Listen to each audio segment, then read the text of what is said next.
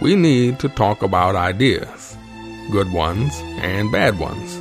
We need to learn stuff about the world. We need an honest, intelligent, thought-provoking, and entertaining review of what the hell happened on this planet in the last 7 days. We need to sit back and listen to the Iron Fist and the Velvet Glove. Welcome back, dear listener. This is episode 138 of the Iron Fist and the Velvet Glove. With me, once again, Scott the Velvet Glove and Paul the 12th Man. Welcome aboard, gentlemen. Hi. G'day, Trevor. How was your trip? It was good. At some stage, we really need to nail down these intros and just, we should spend a minute beforehand just working out who's going to say something first and who's going to say something second. But I try to defer to my superiors. Yeah, you were using hand actions and Scott couldn't see to them. Invite Scott, and we don't have the video on. We're all good, dear listener, and I had a fantastic trip, and more on that at another time, but it was really, really good. So, gentlemen, much happened while I was away in Australia? It was a quiet time. Without you, Fist, it was pretty subdued, I would say. Yeah. I just got the impression that things were quiet, news-wise, in the last few weeks. It was pretty quiet. I mean, it was pretty quiet. They're doing their best to try and make Batman sound really interesting, but we shall see where that goes on Saturday. And then you've also got the South Australian election also on Saturday. So, what's Batman? Yeah, we shall see. Batman, the by-election that was created by David Feeney having to resign because of citizenship issues in Melbourne. Okay. And the big thing is because it's a battle between the Greens and the Labor Party, so it could potentially end up being a Green seat after Saturday. Yes, but Labor are fielding a pretty substantial candidate in the form of Jed Carney. Carney, is it? How do you pronounce her name? Jed Carney. Yeah, Jed Carney. She's a ex-ACTU. She's ex-ACTU president and that sort of thing, and I despise that sort of movement on the Labor side where you go up through the union ranks and then you just get parachuted in as a member of a party. That's a bit harsh. True. She's a substantial person. She started out as a nurse. Worked as a nurse, became involved in the union movement and worked her way up. I think she's got some runs on the board myself, and I've heard her speak, and I find her to be a pretty substantial person.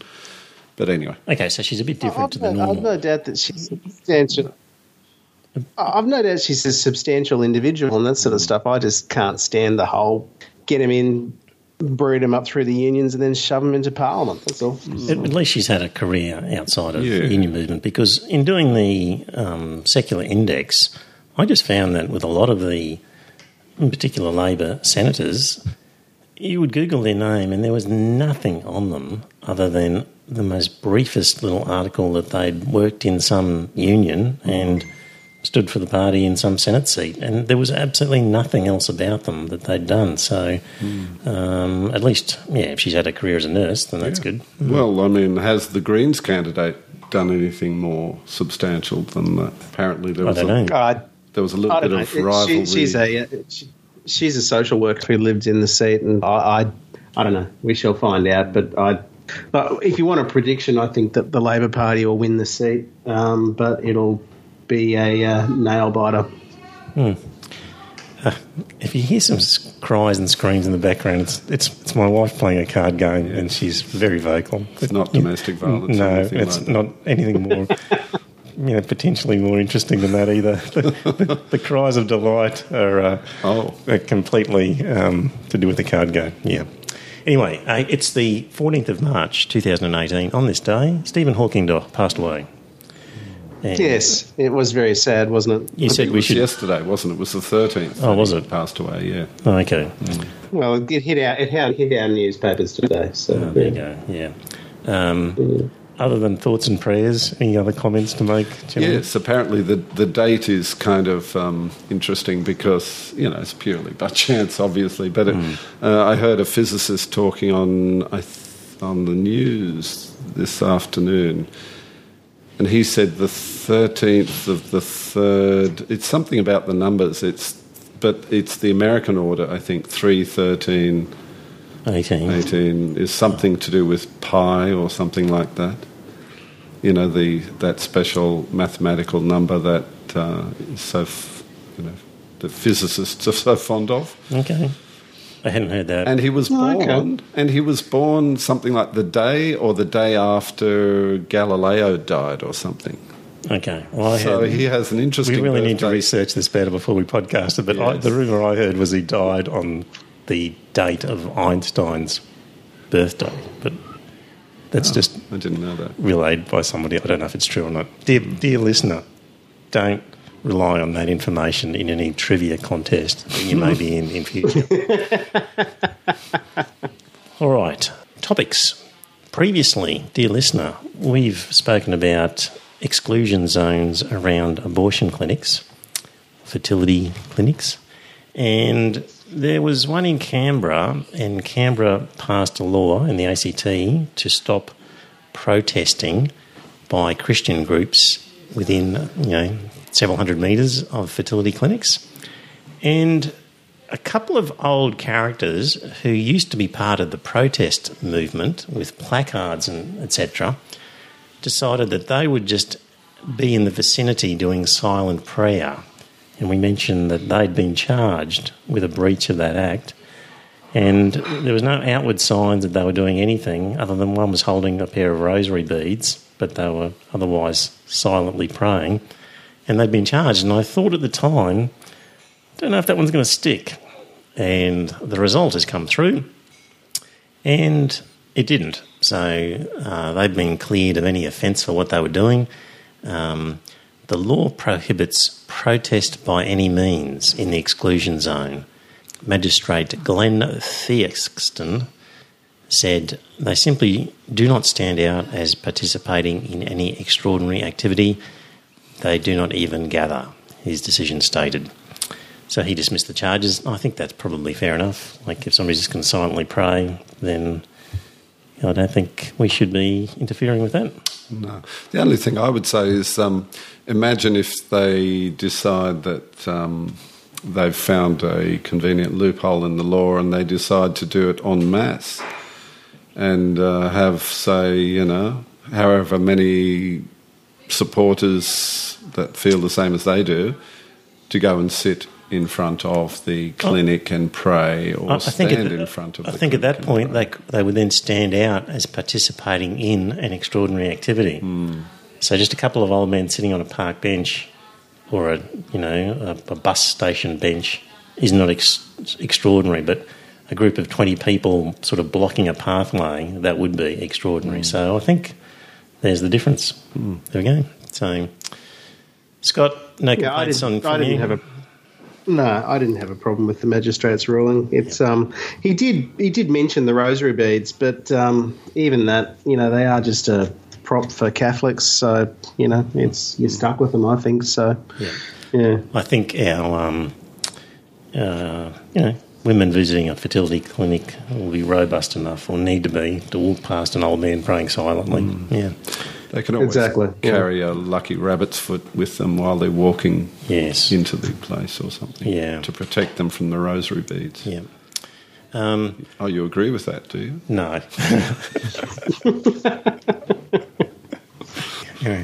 Maybe the Satanists could just declare that they're going to be silently casting spells on Christians in the vicinity, and if one or two of them were wandering around, but it'd be hard to spot.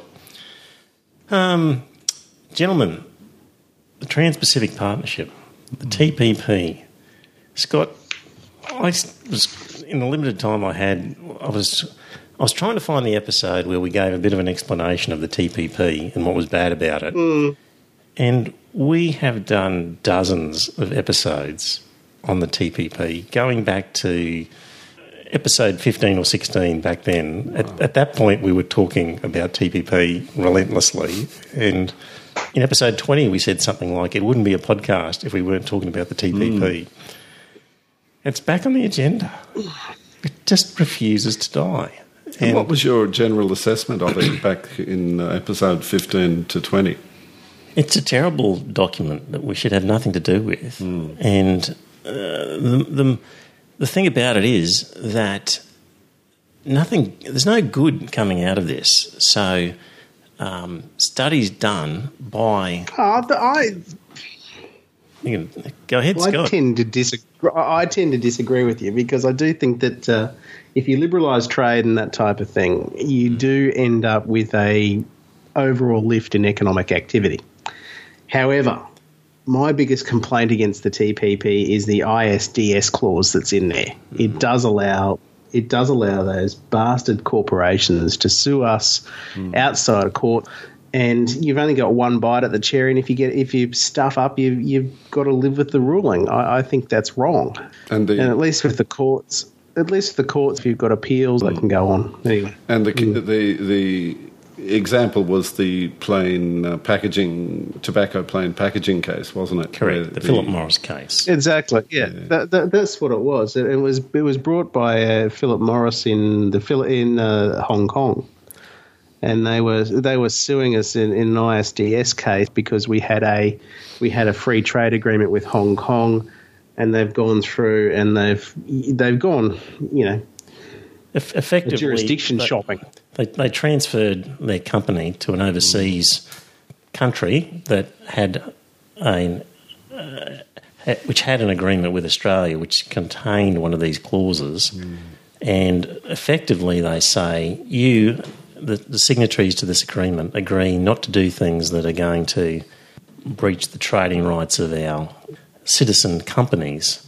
And if you do, then the matter gets referred to this arbitration tribunal, which is just not a proper court. It's just a shady arbitration thing that's run in a hotel room, and it's binding. Yeah, it's not even done in a proper court. It does sound a bit shady, doesn't it? And it can cost you a lot of money to defend it. And effectively it stops sovereign nations from passing laws that might interfere with the trading rights of private companies, because the private company happens to be a member of a country that you've done a trading deal with. So that's the ISDS clauses, and that's being used against Canada.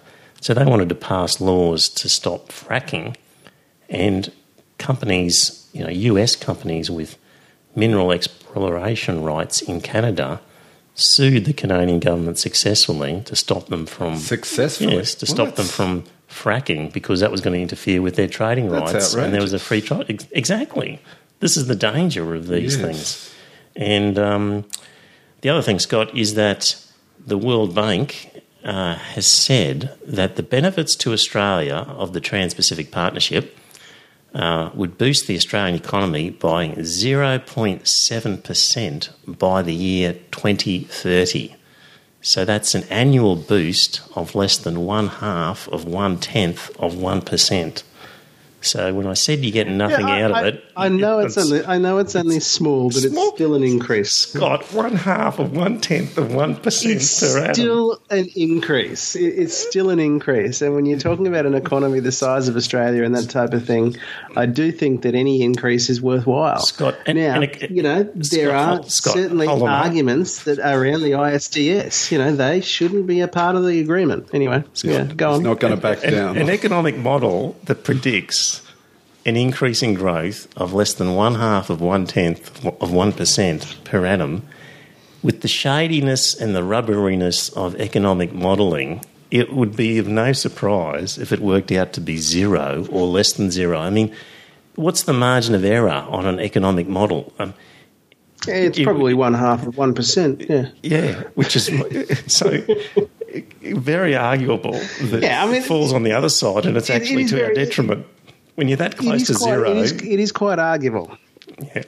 It is quite arguable. I agree that it is arguable. Why was the Australian government so keen to sign up to it? Because it's great for business. Which business? Businesses who gain access to new markets and who don't care what happens to Australia. So if you're selling sugar to the United States, you don't care about tobacco packaging laws. In the scheme of things, what's good for your industry, and you don't care about the rest. That's effectively what happens. So short-sighted self-interest by large corporations who talk to the government So anyway, the TPP's back. Now remember, Scott, language warning. Dear listener, this episode does have a bit of a language warning generally, but a specific one coming up. At some stage I said to you that this goddamn TPP, it's a fucking zombie that refuses to die. Do you remember me saying that? No. I do remember you saying that, yes. Yeah. This article, where are we? Back on... if you want to object, dear listener, to this TPP, you can go on to GetUp and sign a petition, and I'll send a letter off to local member or somewhere. So do that. But the URL for the for this link has in it zombie TPP contact blah blah blah. So even the GetUp people are talking about the TPP as a zombie that just keeps popping out of the ground, and you whack it over the head, and then before you know it, it's back up again. Impossible to kill. Anyway, that's about our 50th mention of the TPP in 138 episodes. No doubt it'll be back again. So. It's going to be eventually overtaken by Donald Trump for mentions. And he, of course, has come out with a statement imposing tariffs on steel and iron ore into the US, and that surprised a lot of his Republican colleagues who were not happy. But, you know, when you sleep with the devil, that's what happens. Steel and aluminium, I think. Steel, thank you. And not iron ore? I don't think so. I don't recall. No, not iron ore. All right. Steel and aluminium. Yeah. Apparently, Australia might be one of the few countries that gets an exemption. So Donald Trump tweeted... There is... Go on, Scott. There is some question around what we've actually got to do to get that exemption. There was a suggestion that the Americans have asked for something in the military side of things to pay back this whole thing. So it wouldn't surprise me if at some stage over the next 6 months the Royal Australian Navy goes on a freedom of that's a possibility. Freedom of operation, freedom of movement, anyway, whatever it is in the South China Sea. That wouldn't surprise me, but let's hope it doesn't get that far. Anyway. It's clear what we've got to do, Scott. We've just got to bend over and touch our toes like we normally do. That's really... It's quite a vision. It's obvious. Well, we shall see. We'll see what happens because, you know, Europe could take the Americans to the WTO yet, and then we'll see where that goes. And, you know, it's also like the optics of it all. Like Trump lost one of his major economic advisors who walked out after the whole decision was brought down. So, you know, it's a bit of a mess. It is a mess, and who knows where it'll end up. But just that we might get a special exemption. And his tweet was, spoke to PM Turnbull Malcolm of Australia. He is committed to having a very fair and reciprocal military and trade relationship, the US president wrote. Quote, working very quickly on a security agreement so we don't have to impose steel or aluminium tariffs on our ally, the great nation of Australia. Working on a security... I thought we've had a security agreement. We've had a security agreement since the 1940s. Yeah. Just when you get a special exemption and a compliment from Donald Trump, it's time to worry. I feel dirty after that. Ooh. Yeah. Well, you know, it makes me think that Fraser was right when he said that, you know, all the old treaties should have been torn up at the end of the Cold War, you know. If only he'd said these things when he was in power. That was one he came out with after he left? Well, that was after he'd left, but, you know, the Cold War came to an end after he'd left, so, you know. Okay. He came out with a lot of good stuff once he retired. It's hard to believe it was Absolutely, hard to believe it was the same guy. Yeah. Exactly, yeah. We have previously mentioned the Ellis defence. Paul, you're familiar with the Ellis defence? Look, not in detail, but it's to do with the inability of an individual who was subjected to sexual abuse at the hands of Catholic priests. It was effectively prevented them from suing the Catholic Church as a body. Because they had devised some mechanism whereby the Catholic Church was not responsible for the actions of individual parishes or priests or something like that. Almost there.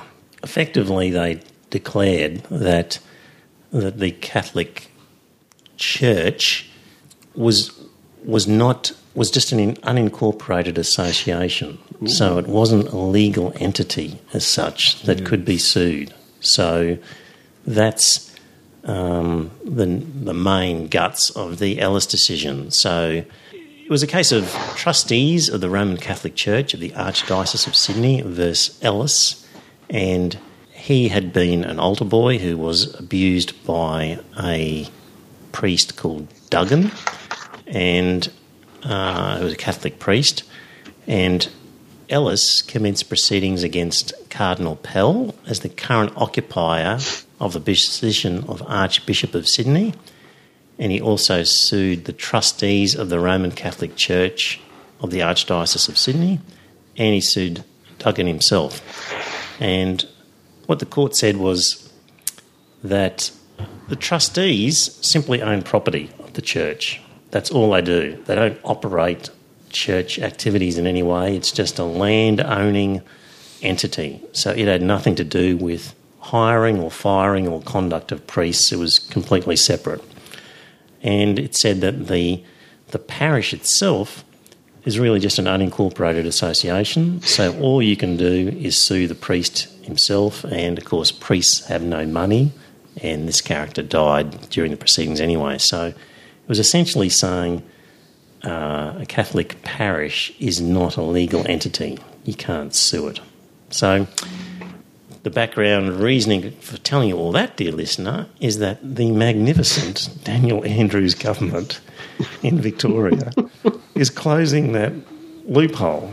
And I haven't seen the actual legislation to see how they're doing it, but presumably they're passing an act declaring somehow that parishes are legal entities capable of being sued.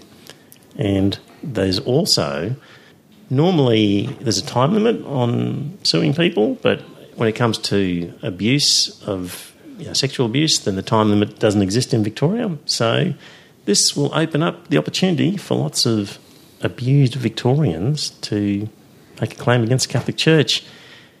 You've got to hand it to the Daniel Andrews government for picking up different bits and pieces and passing law. Full credit to them, I say. Absolutely. He's done a brilliant job, because it's the Ellis defence was nothing short of bloody disgusting. It was appalling that they deployed it in the first place. And, so it's been pulled apart now. So I'm not sure if that means that caps and all that sort of stuff caps and whatnot on the compensation would be gone away with too, wouldn't they? I don't think so. I think there is a cap of $150,000. That's in the Melbourne. That's in the Melbourne response. But what I'm saying is that because this Ellis defence has now been stripped away, that would then leave the church laying bare to possible claims. So the claims could be in excess of $150,000, couldn't they? I don't know. So. That figure I just mentioned was came out in the recent. The Catholic Church has been dragging their feet in terms of signing up to the compensation scheme, and somebody mentioned that in the parameters of that scheme, there's a limit of $150,000 per claimant. Actually, a bit further in this article that we've linked to, dear listener, Helen Last, Chief Executive of advocacy group In Good Faith, said the proposed legislation would allow her clients to go to court to get around the official redress schemes which were putting victims of religious institutions behind those who had suffered in government-run homes. So get around the official redress scheme seems to say that they'd probably go for bigger numbers now. So good for them. There we go. Good on you, Andrews government, yet again showing the way. But not only that, it really highlights the hypocrisy of an institution that sets itself up as the arbiter of human morality and decency. And yet, when they're found out as being responsible for widespread and abuse over many, many years, probably hundreds of years, of course, realistically, they say they find a legal fiction to avoid actually paying compensation. And when Ellis lost that case, they got a cost order against him as well. Just to rub salt. Surely they wouldn't. They wouldn't have proceeded on that, would they? I don't know. Somebody can look it up and find out. But they got a cost order against him. So I don't think the Ellis defence exists in other countries. I don't think they have this problem. But no, it doesn't. It doesn't, because the Yanks have been able to sue theirs for millions. So there you go, dear listener. Good on you, Andrew's government. More on the Catholics. We've previously mentioned that the Holy See gets a seat at the United Nations. The Holy See? Yeah, SEE. And they get to sit in on all sorts of stuff. They don't get to vote, but they're there getting to make comments, and they're inside. They get to talk to people all the time. Good. Why? Because they're a nation. Why are they even there? Yes. Because they're a nation. Of sorts. The Vatican City. When it suits them, yeah. It's a nation, is it? Is it categorised as a nation? It is, yeah. It's got a seat in the UN General Assembly, the whole lot. That's why that's why we've got ambassadors to and from the Holy See here in Australia. So anyway, it gives me the irrits. We ought to do away with it. Anyway. Well, they were talking at the United Nations last Friday. Well, this one is an earlier article, but talks about on the 2nd of March at the United Nations Human Rights Council in Geneva. The Holy See opposed the fundamental human right to freedom from religion, claiming that it is a patronising idea that goes beyond the mandate of UN Special Rapporteur on freedom of religion or belief. The Holy See also argued that secularist ideologies that promote ideas that are not in line with religious wisdom and the sentiments of the greatest part of humanity will weaken the UN and lead to a state of irrelevance of the multilateral human rights system. Basically came out and said that there is no right to freedom from religion. And, of course, in this article they point out that's not quite right. Article 18 actually says that people have a right to freedom from religion. It's quite clearly spelled out. But there you go. That's the... They've got a lot of front, haven't they? Yeah. You got it. Absolutely. My goodness. So we're all obliged to believe their superstitious nonsense. Of some kind, anyway. Well, yes. A lot of front. I think we'll have to borrow one of Trevor's comments here and say the gall of these people. Yeah, Ken won't like that. If we say no, that. Anyway. So there you go. That's two shots at the... and that was worth noting from the online publication Atheist Island. Yes. 2 words that most people would never imagine would go together.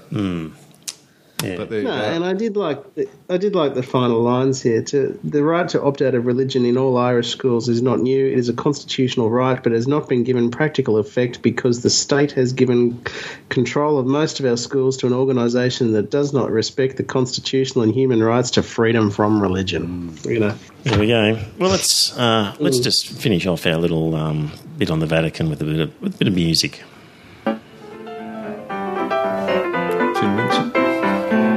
In line in that processional, step into that small confessional. They're the guy who's got religion. I'll tell you if your sin's original. If it is, try playing it safer. Drink the wine and chew the wafer. 2, 4, 6, 8. Time to transubstantiate. So get down on your knees, fiddle with your rosaries, bow your head with great respect and genuflect, genuflect, genuflect. Make a cross on your abdomen. When in Rome, do like a Roman. Ave Maria, gee, it's good to see you. Getting ecstatic and sort of dramatic and doing the Vatican right.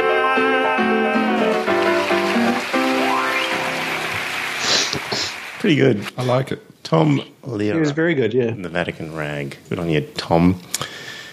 Speaking of politicians doing stuff, Fiona Patten, as she's in the sights of the ACL.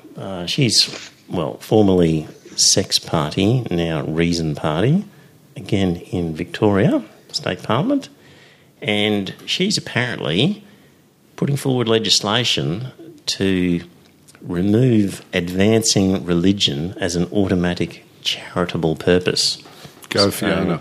So, dear listener, if you wish to register as a charity, you need to be undertaking a charitable purpose, which could be feeding the poor or educating people or, providing a hospital or something like that. But also one of the automatic sort of key criteria would simply be advancing religion. So that's considered a charitable purpose under Australian law, and Sex Party, Fiona Patten, has put forward legislation to say that shouldn't be an automatic reason, and by all means a church can apply to become a charity, but they've got to demonstrate proper charitable work in order to qualify.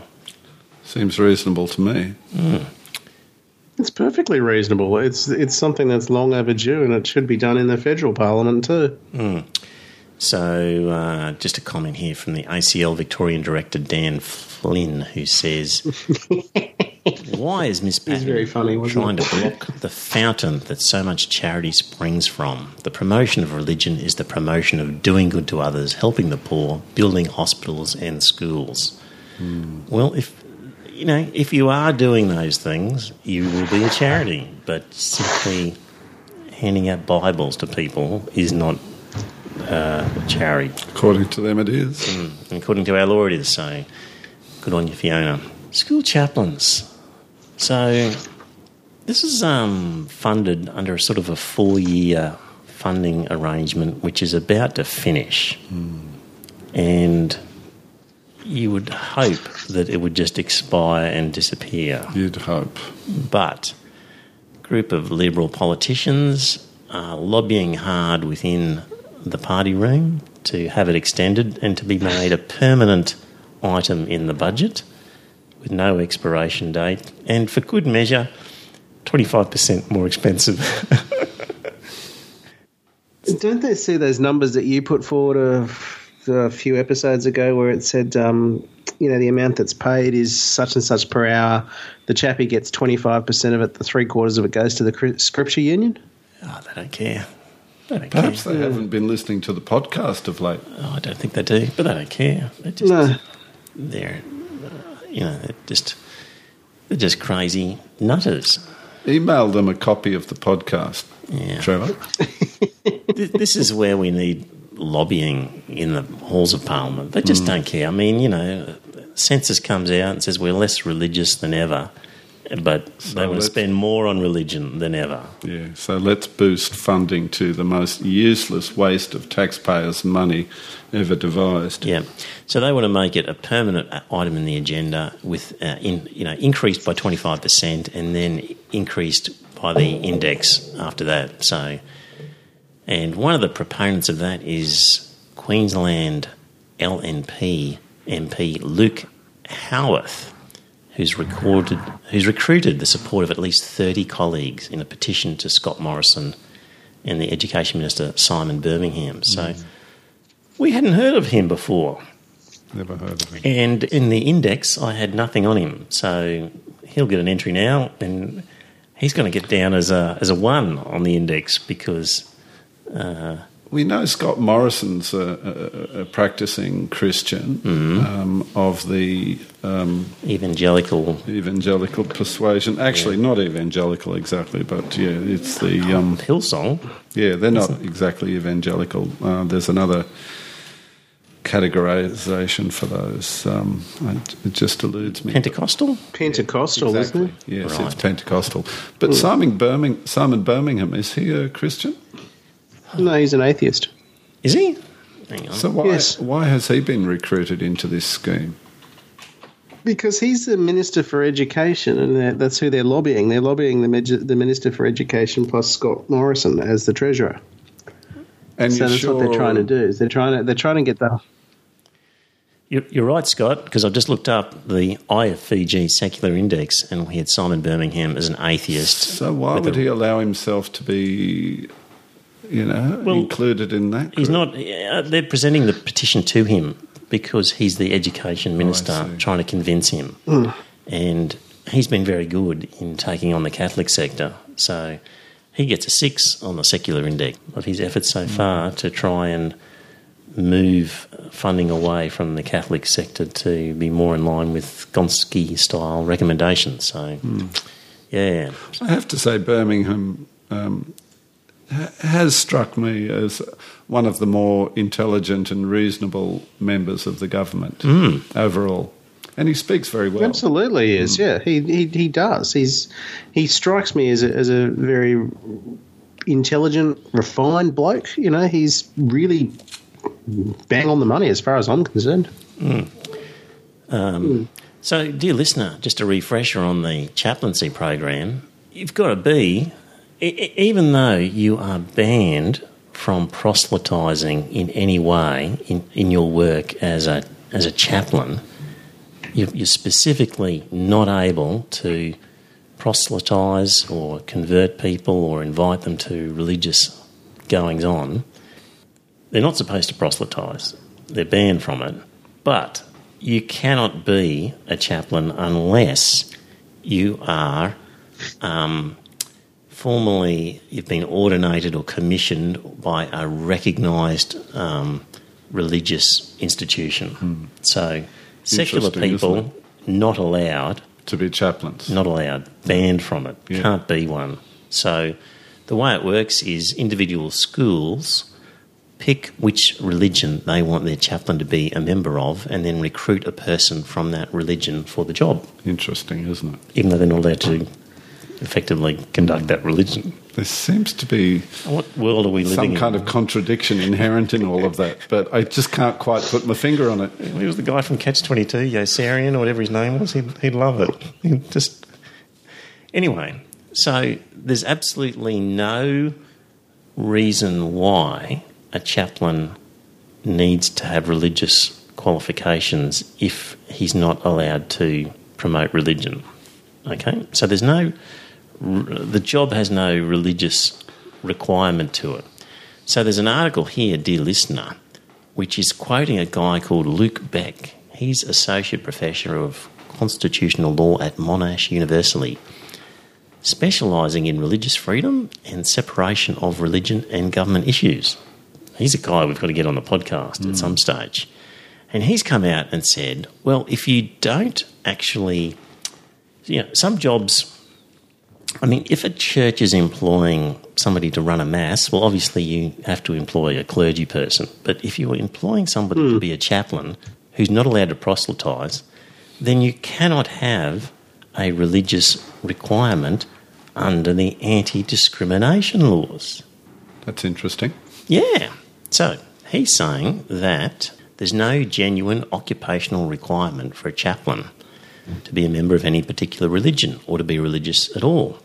So he's saying that's in breach of the various state laws for anti-discrimination, and the state anti-discrimination commissions should do something about public schools breaching religious discrimination laws. If they don't, someone will eventually go to court and the school chaplains program will probably be ruled illegal. What a great... The sooner the better. Luke, where have you been all my life? Yes, Associate Professor Luke Beck. Get him on the show. Yeah, we're going to try. So, great.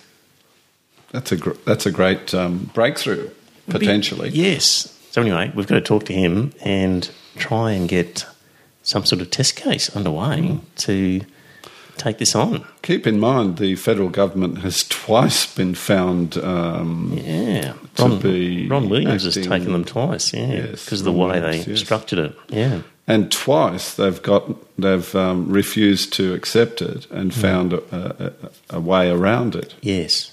So there we go, dear listener. Really, Associate Professor in Constitutional Law at Monash University reckons there's a very good reason why this chaplaincy program could be struck out. So, whoops, that sounded like Scott has disappeared from our Skype connection. Dear listener, we're just returning from a brief pause because the internet dropped out, and we've got Scott now on a phone, so he might sound a bit scratchier than he normally does. But we were just finishing up talking about Luke Beck and this anti-discrimination challenge to the chaplaincy program. And this is where we need a secular/atheist legal group to sort of take on the pro-religious legal groups that the ACL is creating. So atheist secular lawyers out there, please make contact with us and let's... There was that one Dean. That made an amazing submission. Yeah, yes. So we've got to get people like Dean and Luke and others together and then get some money from someone like the Rationalists who'd be prepared to challenge something like this and run a test case and see what happens. Yeah, be a good idea. So that's good. Absolutely. Good on you, Luke. Dear listener, not too long ago, you looked at your podcast app and saw that a new episode of the Iron Fist and Velvet Glove podcast was available to download. Did you silently think to yourself, great, a new podcast. I like listening to those guys. If so, then you qualify as a potential donor to the podcast. Your donation will help cover some expenses, but more importantly, your donation tells the boys that they are on the right track and to keep up the good work. $1 a show is all they ask. Go to their website at ironfistvelvetglove.com.au and click on the donations link. Just a quick article, dear listener, a recent one from the John Menadue blog talking about a comparison that was done between private schools and public schools and basically said that if the socio-economic status is the same, then the results are the same. And if you are spending tens of thousands of dollars on private education, you're wasting your money. So don't do it, dear listener. My kids all went to public schools and got a great education. So if your kids... I was very surprised by that. Like, he went through it all and that sort of stuff and ranked it, and there was absolutely no difference whatsoever. So it just exposes the lies of the church and the independent sector when they try and carry on like it's somehow better. If you're interested in the topic, dear listener, there's a book called Free Schools by David Gillespie.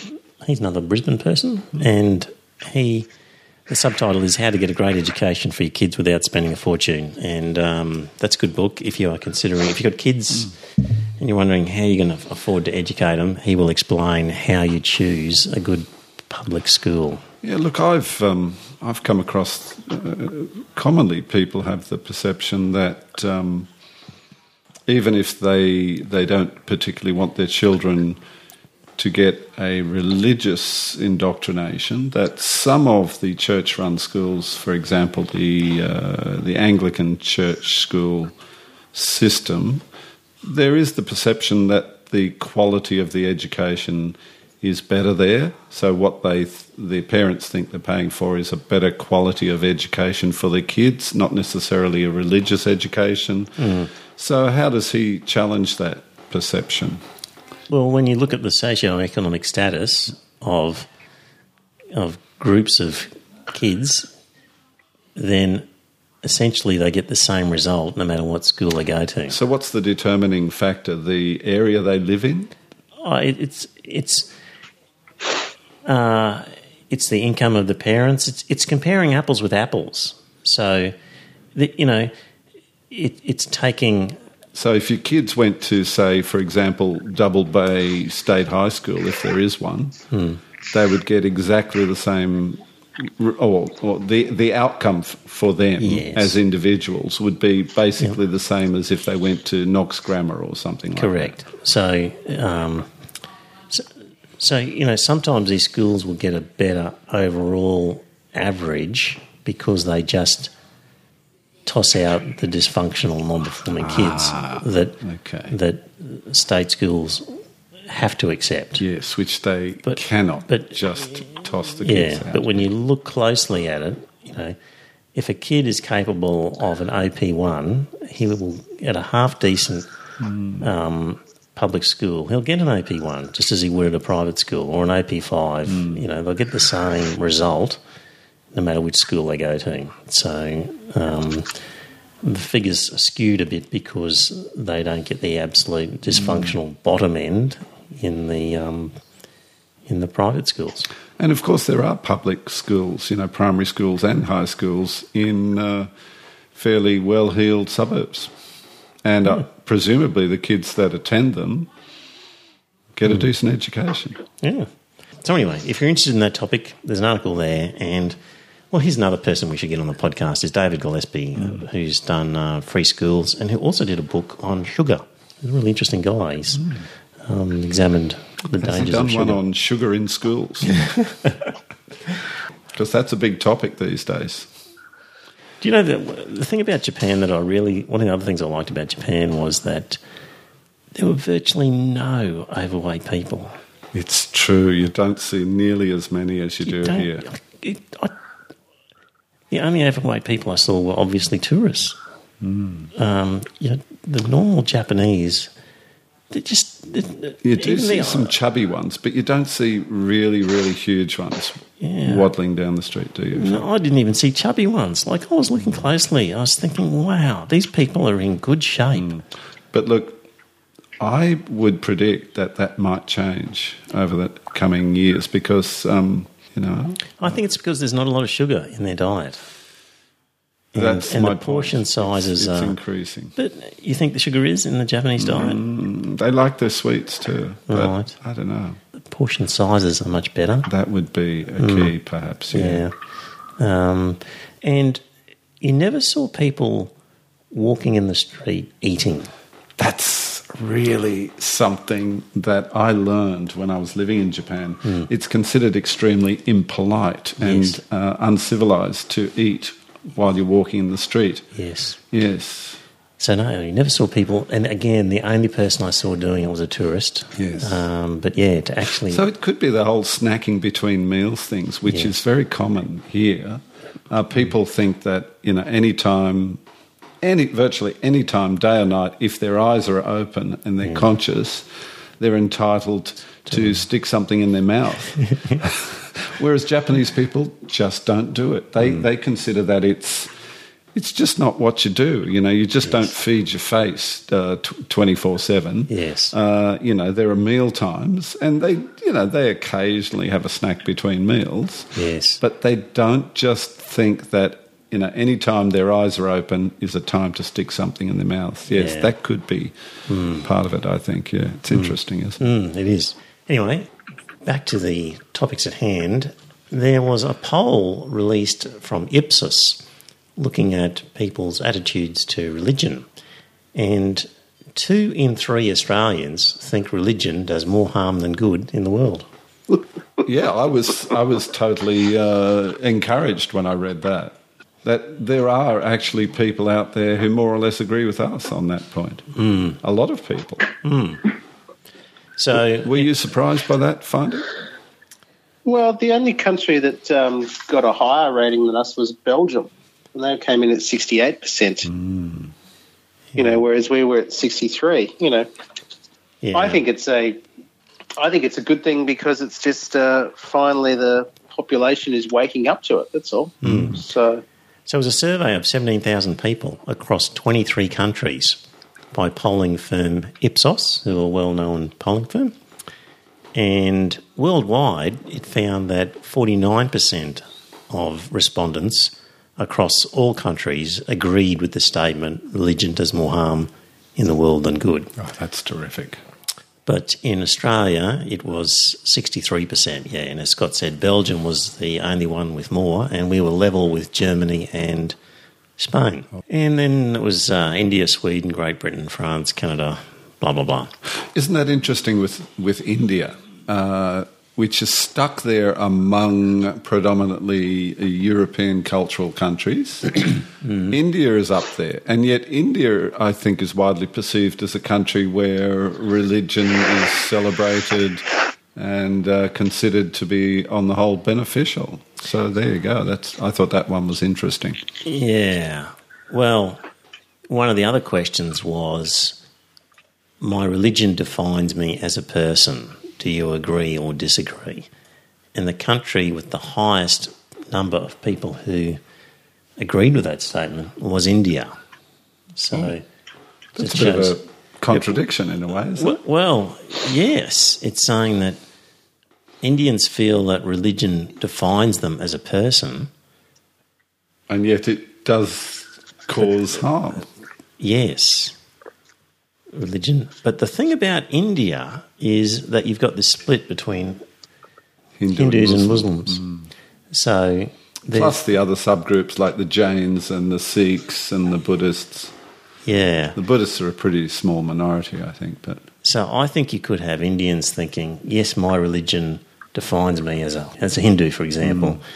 Does religion do more harm than good? They'd be going, well, those damn Muslims are. So that might be it. Could be there is quite a lot of their religion, but hostility apparently between Muslims and Hindus in India. Yes, as the sort of periodic riots that they experience between Muslims and Hindus would bear out.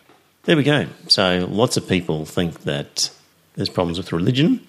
Here's one. 1 in 6 people worldwide said that they lose respect for people after finding out that they are not religious. But the share of Australians... Is it really that high, is it? Yeah, 1 in 6 worldwide, but in Australia it was smaller than 1 in 8 would lose respect for people after finding out they're not religious. 1 in 8. I'm surprised it's that high in Australia.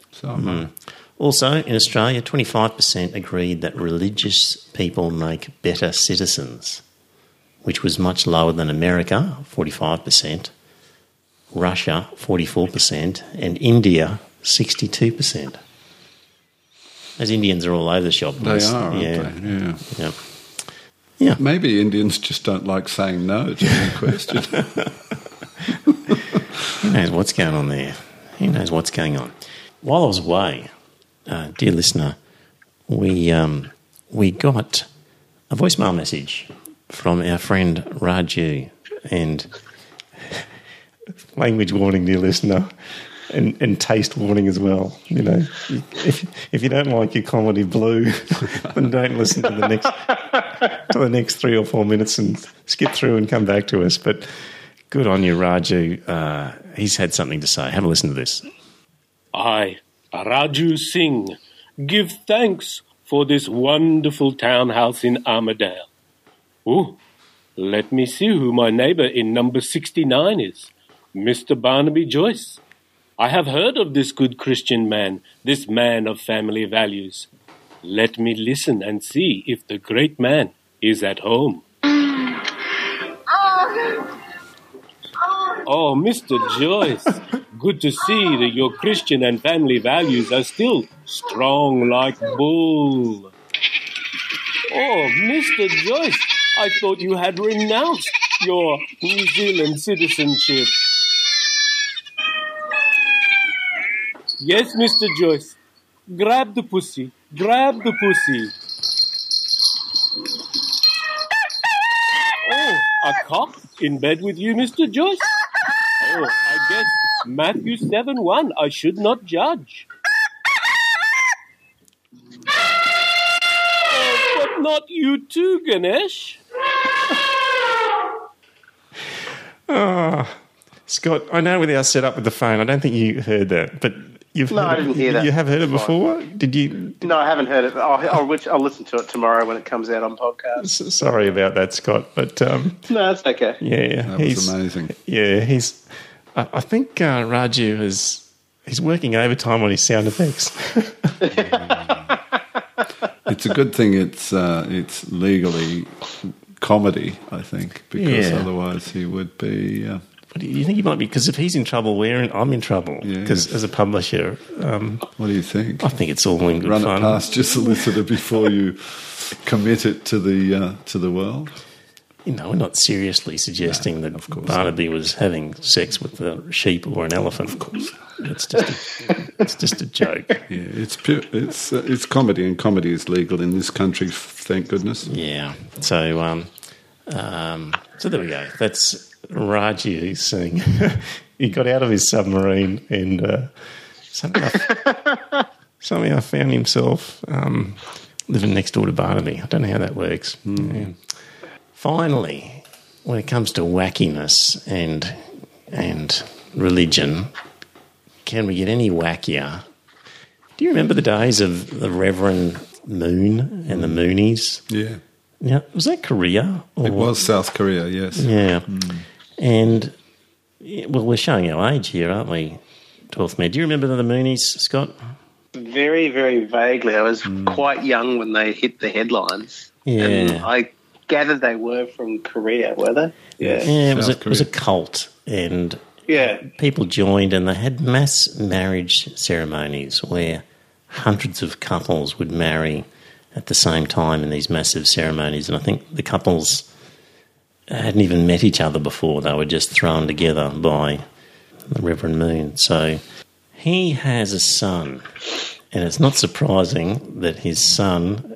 Is there something about Korea, north or south, that the children just become even greater caricatures of the parents in wackiness? Is it something about Korean culture? I think it's something about cults. Right. I mean, the Reverend so-called Billy Graham's son... Yeah, that's true. ...has taken over his empire and is making a damn good living out of it. So it's hardly surprising that other cult children would... see a good living in the works of their parents.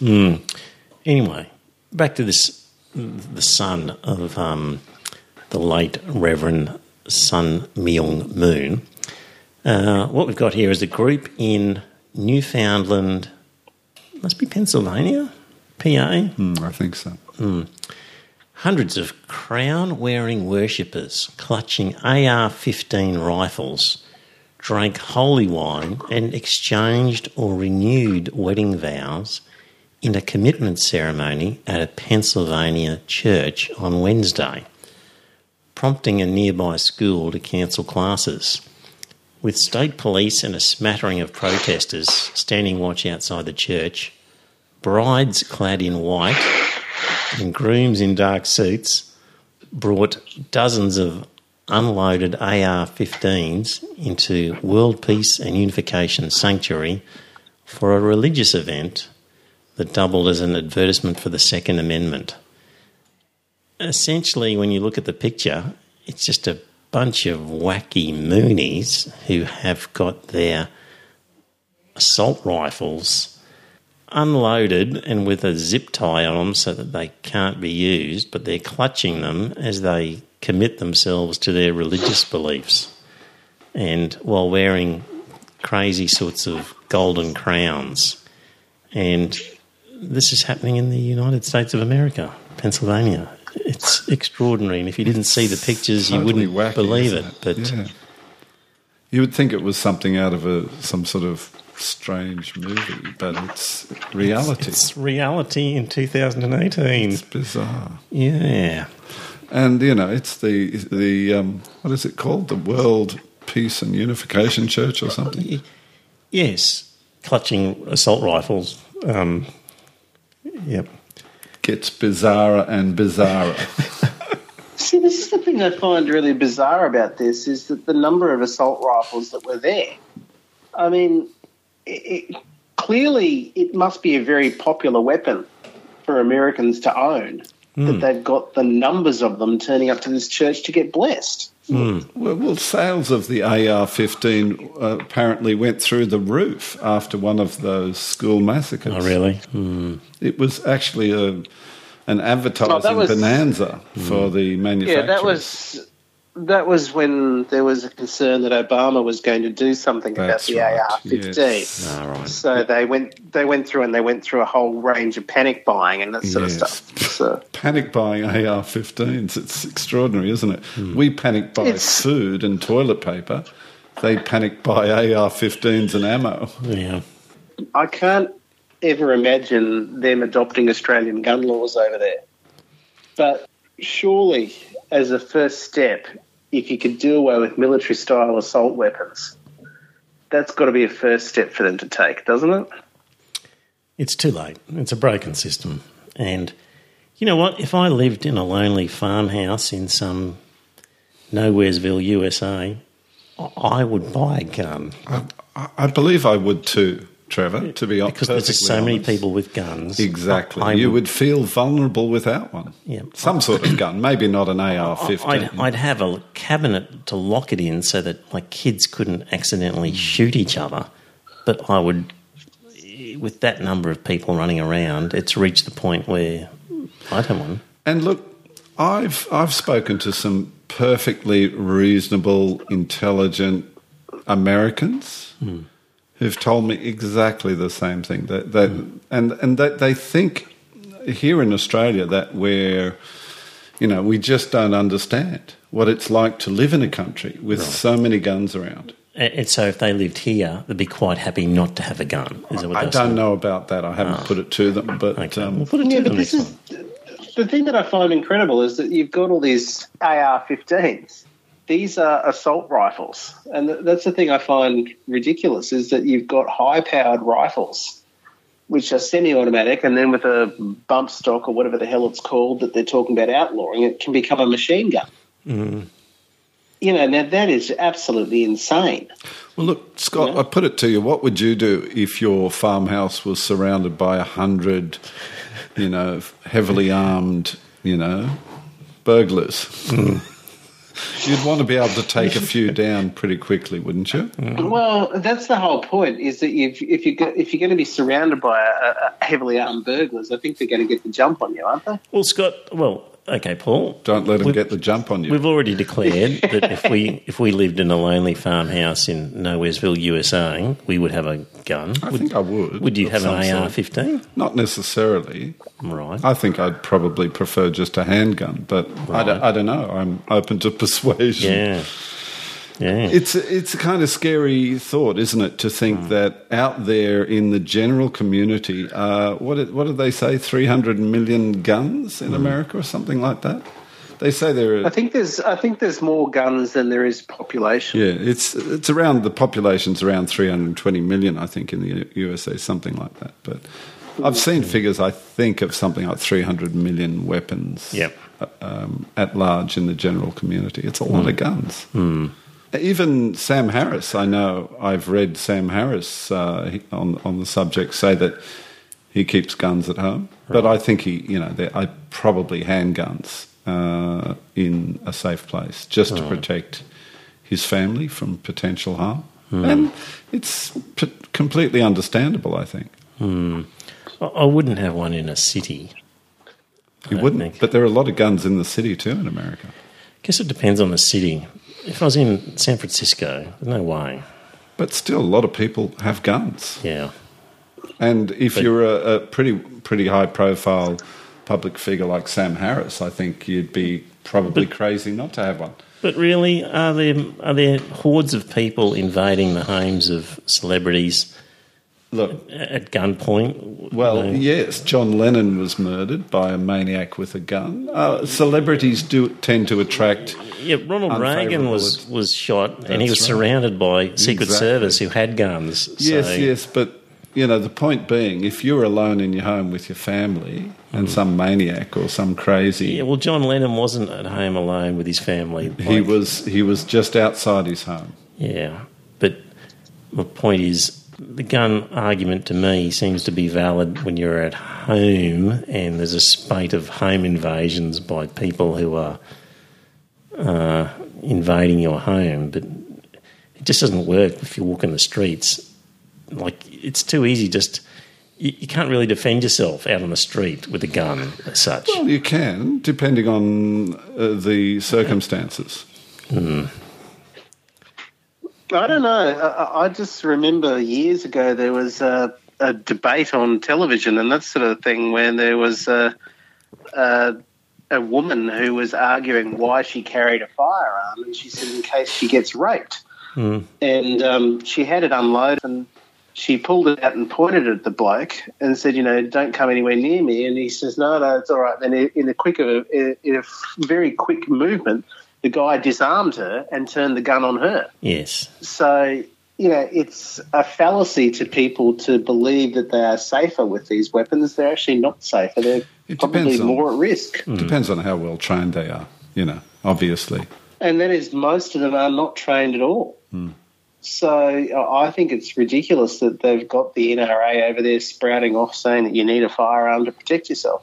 I'm pretty sure someone like Sam Harris would have put himself through some training on how to handle it. Yeah, it's a very different thing, though, when you're confronted with the idea of actually dropping a bloke. You know, you've got to move very quickly, and you've got to be able to squeeze the trigger and without regret. And I just don't think that a lot of people can do that. Do you think Sam Harris is taking his gun out with him when he goes to Walmart, or do you think right? I doubt it. Yeah, well, that's what. But I don't know. Yeah. I really don't know. Maybe he does. I really don't know. But I know I have read him describe having a gun in the home to protect himself and his family, and having done some martial arts training. So there you go. He's a guy who's preparing himself for whatever eventuality that he could realistically defend himself against. I mean, you can't. There's no guarantees, but there are no guarantees in life anyway, are there? But you do what you can. All right, gentlemen, we're probably done. So, dear listener, a few interesting guests are in the pipeline. So, hoping to get a few religious people, and got one in particular down the Gold Coast who I think is going to come on board and try to get a few different voices and a few contrary voices. So that's the aim over the next few weeks. So that's it, dear listener. We'll be back next week, or somebody will be back, or some of us, or who knows what will happen. But stay tuned. There'll be some sort of podcast episode next week. Talk to you then. Thank you very much. Bye now. See yous. Well, dear listener, did you enjoy that episode of the podcast? If you did, I've got a favour to ask. First up, tell some friends. Let them know about the podcast. You'll be discussing something at some time, and you might be repeating something I've said. And when you're talking to your friends, say, hey, I heard this on this podcast, and it's worth listening to. And maybe pick an episode that you think's a good one and direct them to it. Like, grab their phone and go to their podcast app and search for Iron Fist Velvet Glove and subscribe on their behalf on their phone, and just put the word out. The other thing is you could become a patron and support the show. So if you go to our website, you'll see a link to Patreon, and there are some different options for subscribing and paying per episode. And really, the amount that you pay depends on what you get from the podcast. So there's different levels ranging from $1.50 Australian to, I think, $10 and various ones in between. It's really, what do you think it's worth? Is it worth a cup of coffee? Is it worth more than that, less than that? Whatever you get out of it, because not everybody gets the same. Maybe you don't listen to the whole thing. Maybe you never talk about it with people. Maybe you really couldn't care less half the time whether the podcast is there. It'll be different for everybody. So if you get a lot out of the podcast, contribute a bit more. If you don't get much, contribute less. But in any event, you can subscribe there. If you don't like the idea of a regular subscription, the website has a link to a PayPal donation, so you could just do a one-off donation every now and again. So there you go. It'd be good to spread the word, get a few more listeners, and that way, look, if we ended up getting more listeners and more money, we could do maybe a second episode or more special episodes, provide some more content. So it's up to you. If you think it's worthwhile, let people know. Thanks.